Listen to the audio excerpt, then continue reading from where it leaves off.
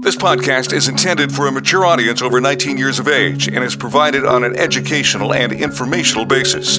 Any material presented is for informational purposes only and should not be taken as a substitute for professional medical advice or as an endorsement or medical claim by Pattison Media, Everything Podcasts, or any advertiser. There's a very good reason marijuana is illegal. Last year, it killed 480,000 people. Never mind, that's tobacco. Sorry. Marijuana killed 140,000 people last year. Alcohol. Sorry. 500. It's got to be 500. This is a dangerous illegal substance. We must ban it. We cannot let it be legal. We are talking about a substance with no lethality.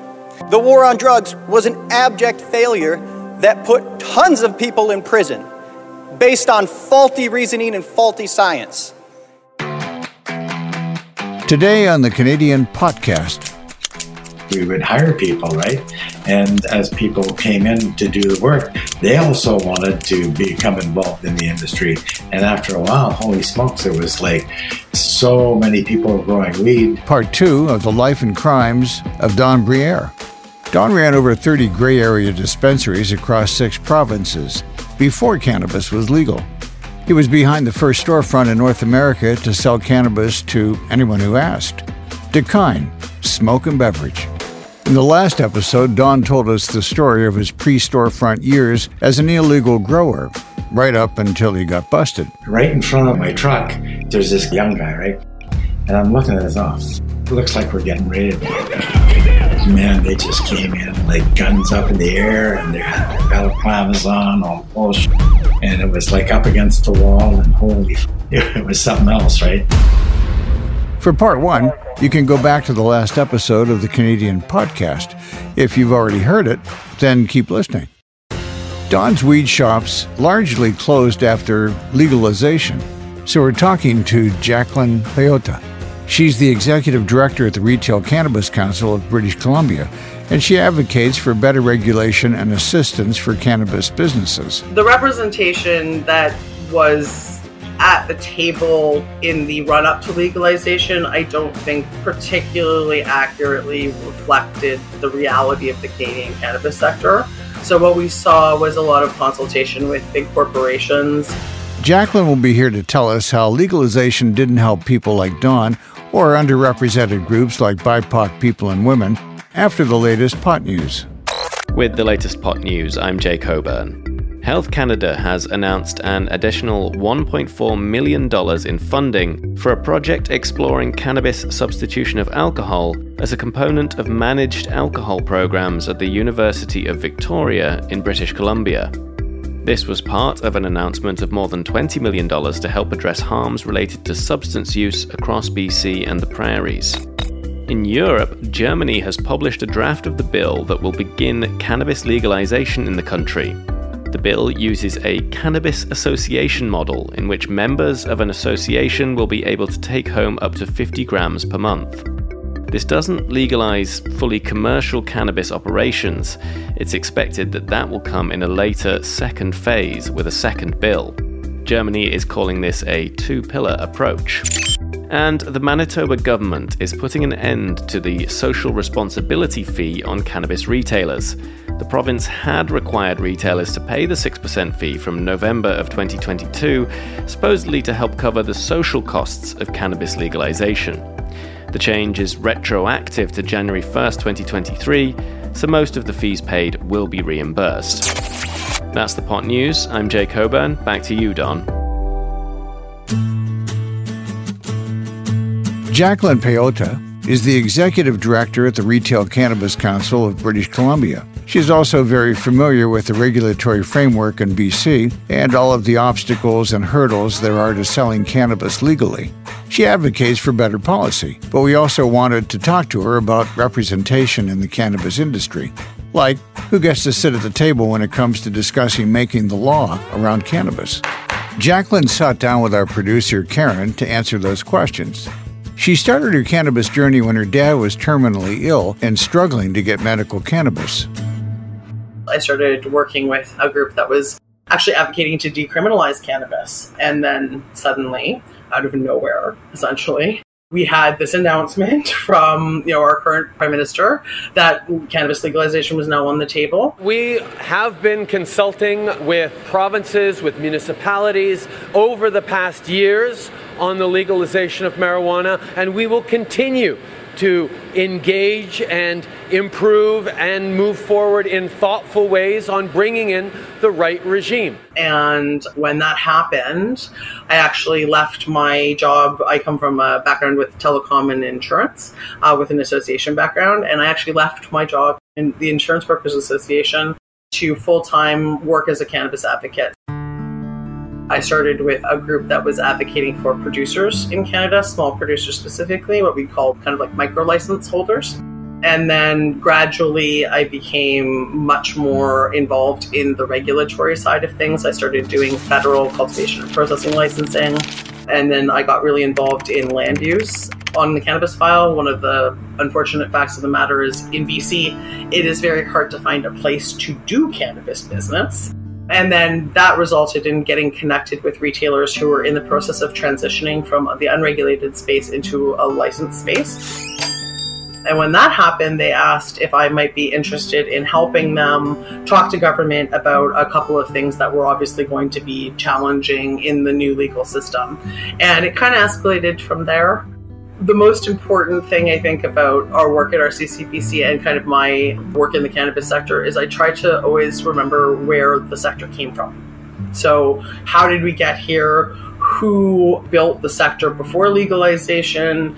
Who is responsible for, the large-scale push to destigmatize cannabis? And, how can we ensure that we don't leave those folks behind?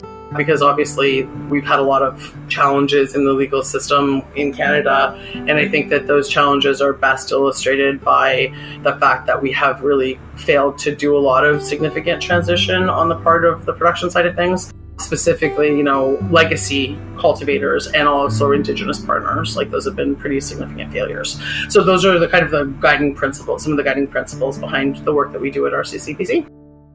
So during your advocacy, when you're going to lawmakers, when you're talking to politicians, tell me, how was that being a woman representing cannabis industry?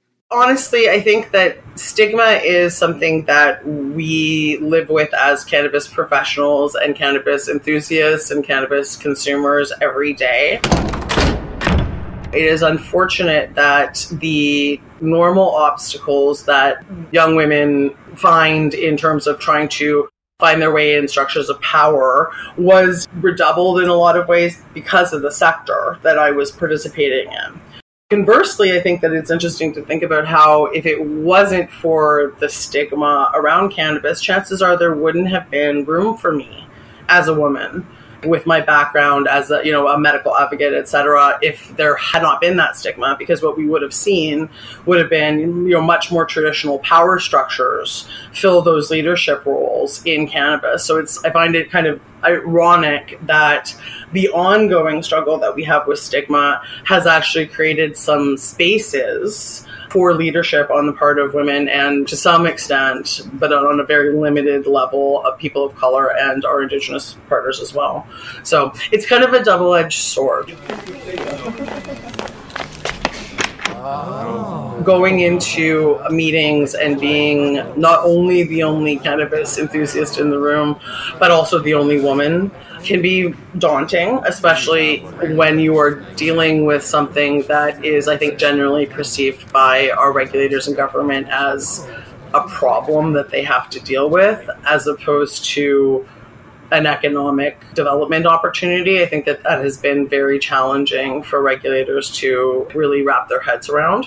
We're just starting to see it now, 5 years into legalization.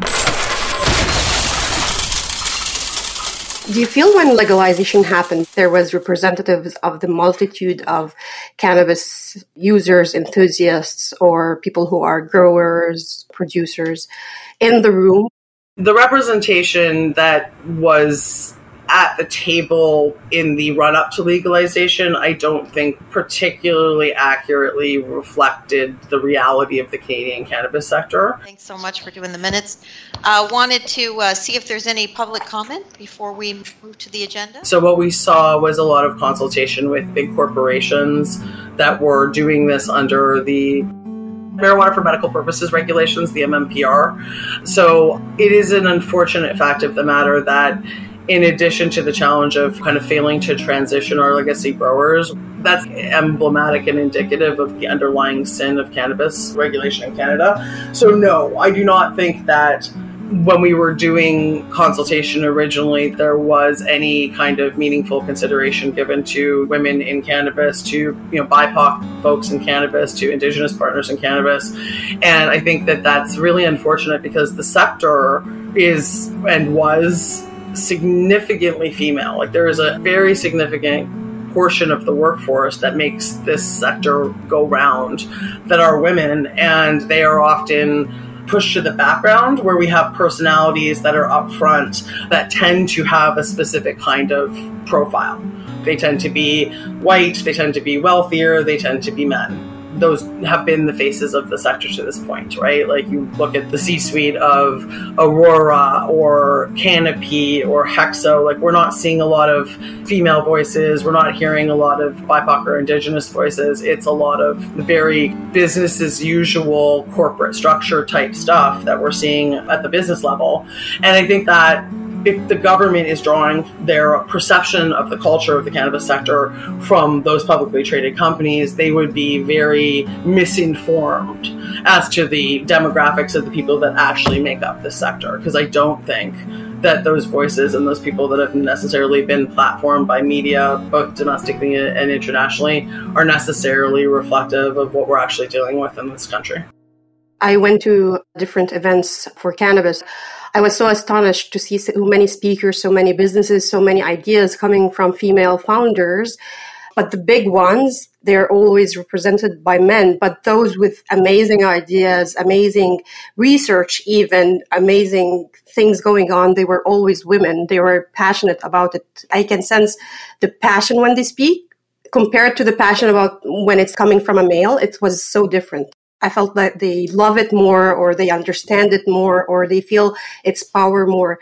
And do you feel this disparity is still going on, the power struggle between women and men in the cannabis industry, either in the political level or the corporate level? Well, it's probably amplified because we're daylighting the sector in a way that is reflective of a broader social situation, right? Like the C-suites of the majority of large companies are not populated by women, right? Like that is a fact of the matter. This is not a challenge that is specific to cannabis, but I think it is more disappointing in cannabis because we had an opportunity, because we're daylighting the sector, right? We're building this from the ground up. We had an opportunity, especially like at a government level and at a regulatory level, to really build systems that could meaningfully elevate and potentially even the playing field, because that's what we're talking about here, for groups that have been traditionally marginalized in business.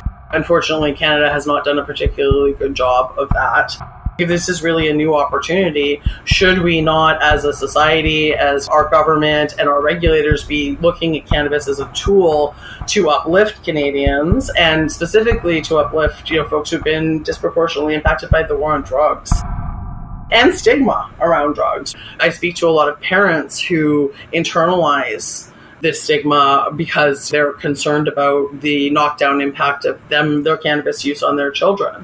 So I do think that we have an opportunity in Canada, especially with the fact that they're reviewing the Cannabis Act, to go back to the drawing board and really start to thoughtfully consider how we can ensure that the sector is the sector that we want, right? Like the sector that, in my opinion, it would be beneficial to have a strong small business presence. Those are things that we want to see fostered.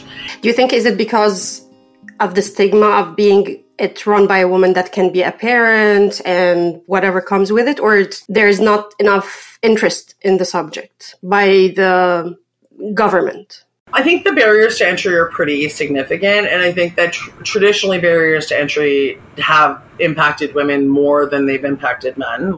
By that I mean things like, as you said, parenthood, right? Like, so owning your own business and being a parent can be very challenging. But also things like navigating, financial apparatuses, so trying to find like a bank account or funding or what have you. These things tend to be a very male-dominated realm, and they're very challenging to navigate in cannabis in a way that is very hard, I think, for other established sectors to really appreciate. Like, the simple act of finding a bank account can be very challenging in cannabis. So what we need to think about is grant programs, for instance, from the government that look at, women-led businesses or, Indigenous-led businesses or BIPOC-led businesses, and really look at those and go, okay, these are incredibly important parts of this ecosystem, and we need to support them. We need to find a way to shore them up, create situations wherein there might be training or even very basic financial supports. Because right now, it's not as if you could, as a woman, entrepreneur, that you could go and apply for a grant. Right? There are grants available to female entrepreneurs in other sectors, but not in cannabis. It's just not an option. So as we navigate legalization, as the sector matures and develops and becomes less of a transitional activity and more of an established industry, our government should be really focused both federally and provincially in creating those kinds of programs. That was Jacqueline Peota, Executive Director of the Retail Cannabis Council of British Columbia.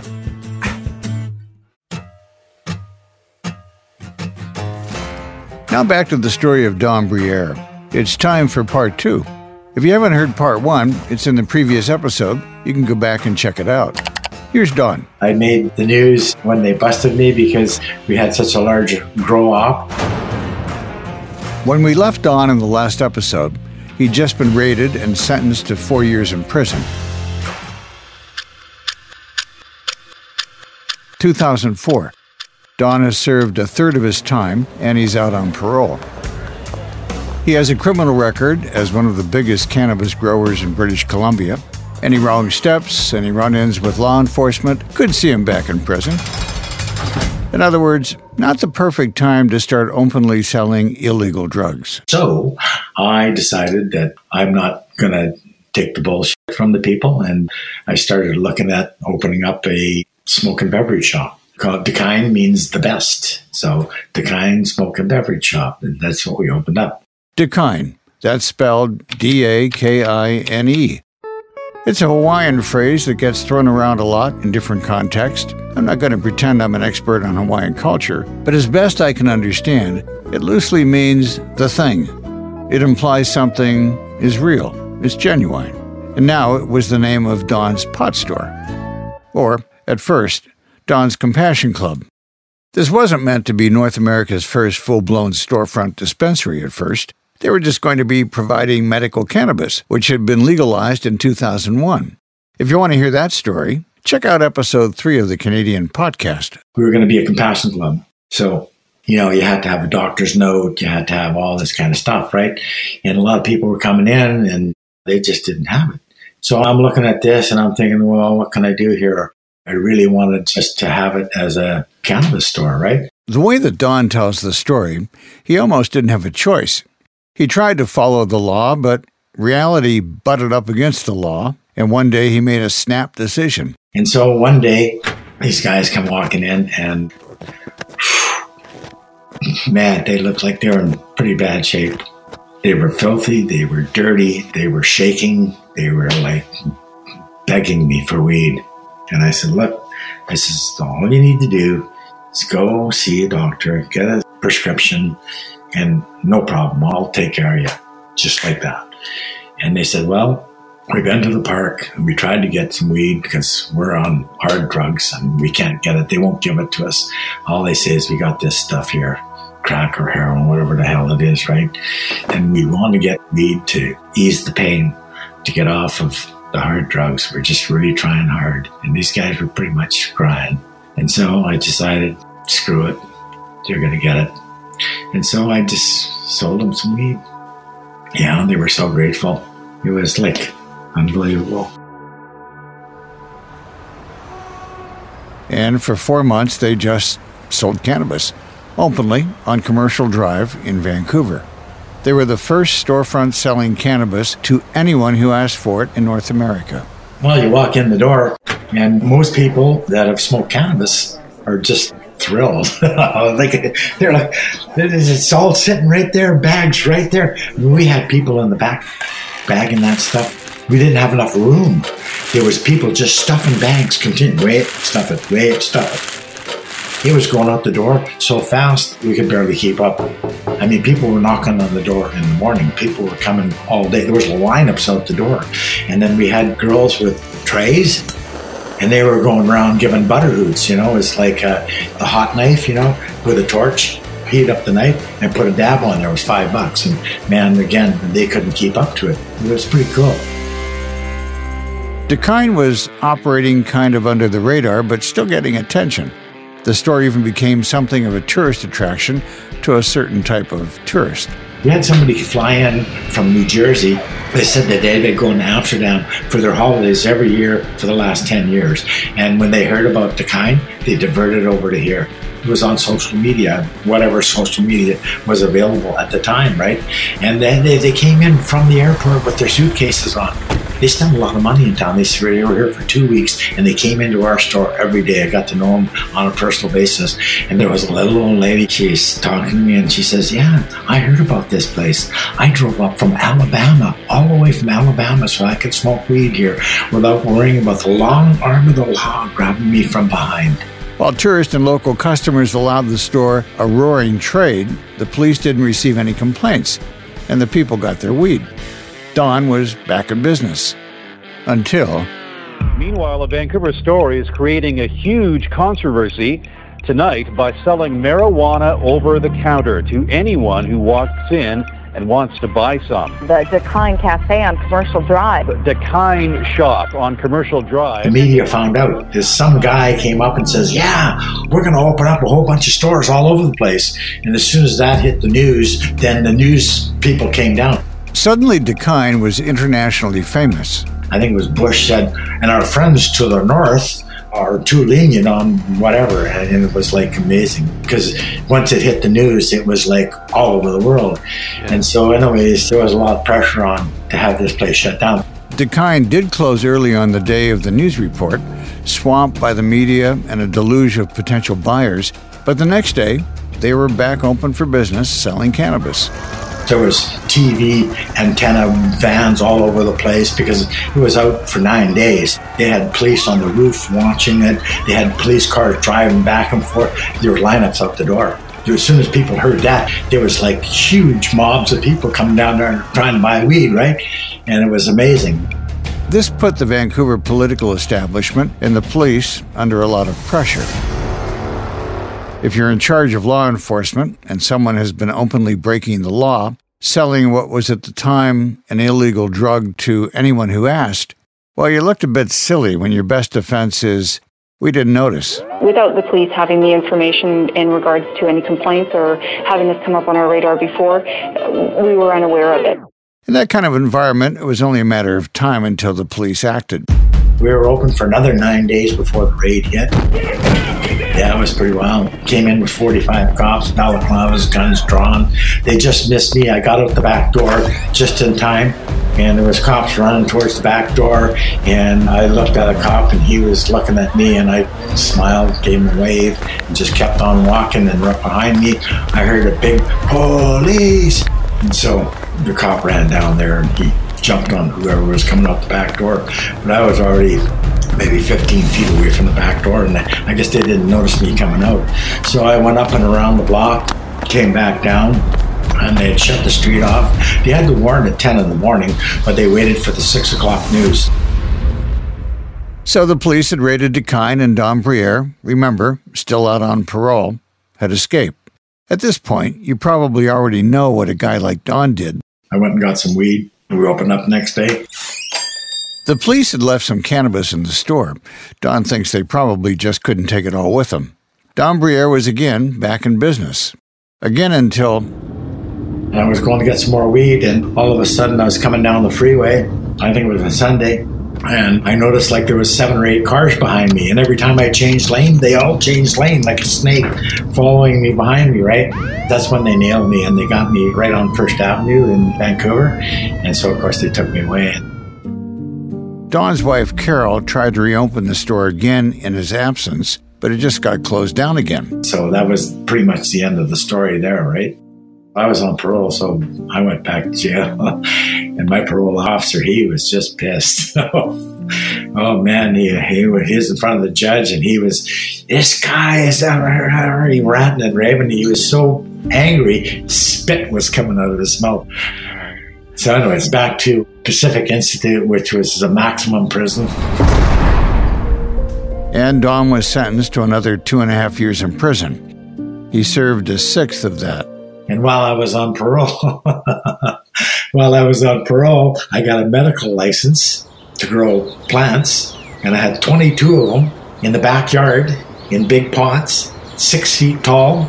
You want to see the look on my parole officer's face? Priceless. I had a license, and he couldn't do anything about it. He may have gone back to prison, but that wasn't the end for weed stores in Canada. Don had shown people what was possible. The police can close down one pot store, but when a bunch of stores start opening doing the same thing, it moves from a law enforcement issue to a political issue. Once we had the store open, there was other people that had other stores around too, right? Just little smaller, less open than we were. We had a big neon sign right in the window, Decline Smoke and Beverage Shop. And so the word got out really fast. I mean, all it takes is, hey, buddy, you still in Toronto? Well, guess what? We got a pot store in Vancouver. The prison sentence wasn't the end for Don's less than legal entrepreneurship either. By the time he got out, the political atmosphere had shifted. Lawmakers in Vancouver and other cities had softened on cannabis enforcement, and police weren't quite so zealous in their raids. At that time, the mayor and city council said, leave cannabis stores alone. They're wasting time and money. They're not doing anything bad. Hey, listen, people are dying by fentanyl, okay? How many people are you going to let die while you're raiding a pot store, or you're going to be in court dealing with this? So, in this new legal gray area, Don Briere went ahead and started a new venture. Eventually, a real chain of stores selling an illegal product across Canada. Over 30 of them, across 6 provinces at its peak. The main chain was called Weeds, Glass, and Gifts. 11 of them were Weeds, Glass, and Gifts, and one was The Joint, and the other one was a Mary Jane's. And 13 out of 33 stores in Vancouver. And I opened up in 2013 with $13,000. He was never arrested again, although the stores were raided 22 times. Don is happy that legalization finally came. Even though it cost him most of his stores, almost all of them are closed now, unable to get licenses or comply with various provincial regulations.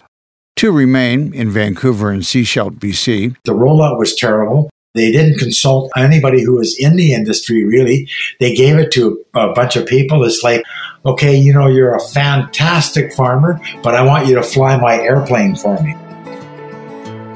These days, Don lives mostly at his farm in British Columbia, where he grows a bunch of his own weed. He considers himself semi-retired, but still wants to open more stores. After all this time in the business, we asked him about how he feels about his part in the fight to legalize cannabis. We're kind of proud of it, but, I paid a heavy price. So did my family and so did my friends. I'm not just the only one. There's a lot of other people that paid a heavy price as well for cannabis, right?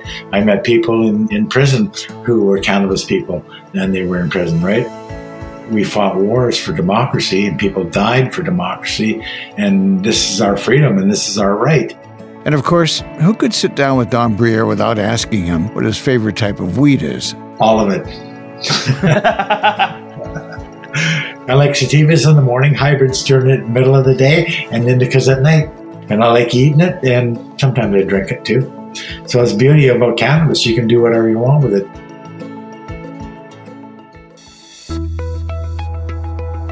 A huge shout out to Don Briere for sitting down with us to tell his story. You can find out more about Don and his cannabis stores at weedsgg.ca. I hope you can join us for the next episode of the Canadian Podcast. Hit the subscribe or follow button to make sure you do. And while you wait for the next episode, check out westernbuzz.ca. The Canadian Podcast is an Everything Podcast production in partnership with Pattison Media. The opinions expressed in this podcast are not necessarily the views of the podcast team or our partners. This show is intended for a 19-plus audience and is magically put together with help from Cliff Dumas, Karen Habashi, Jay Kilburn, and John Massacre.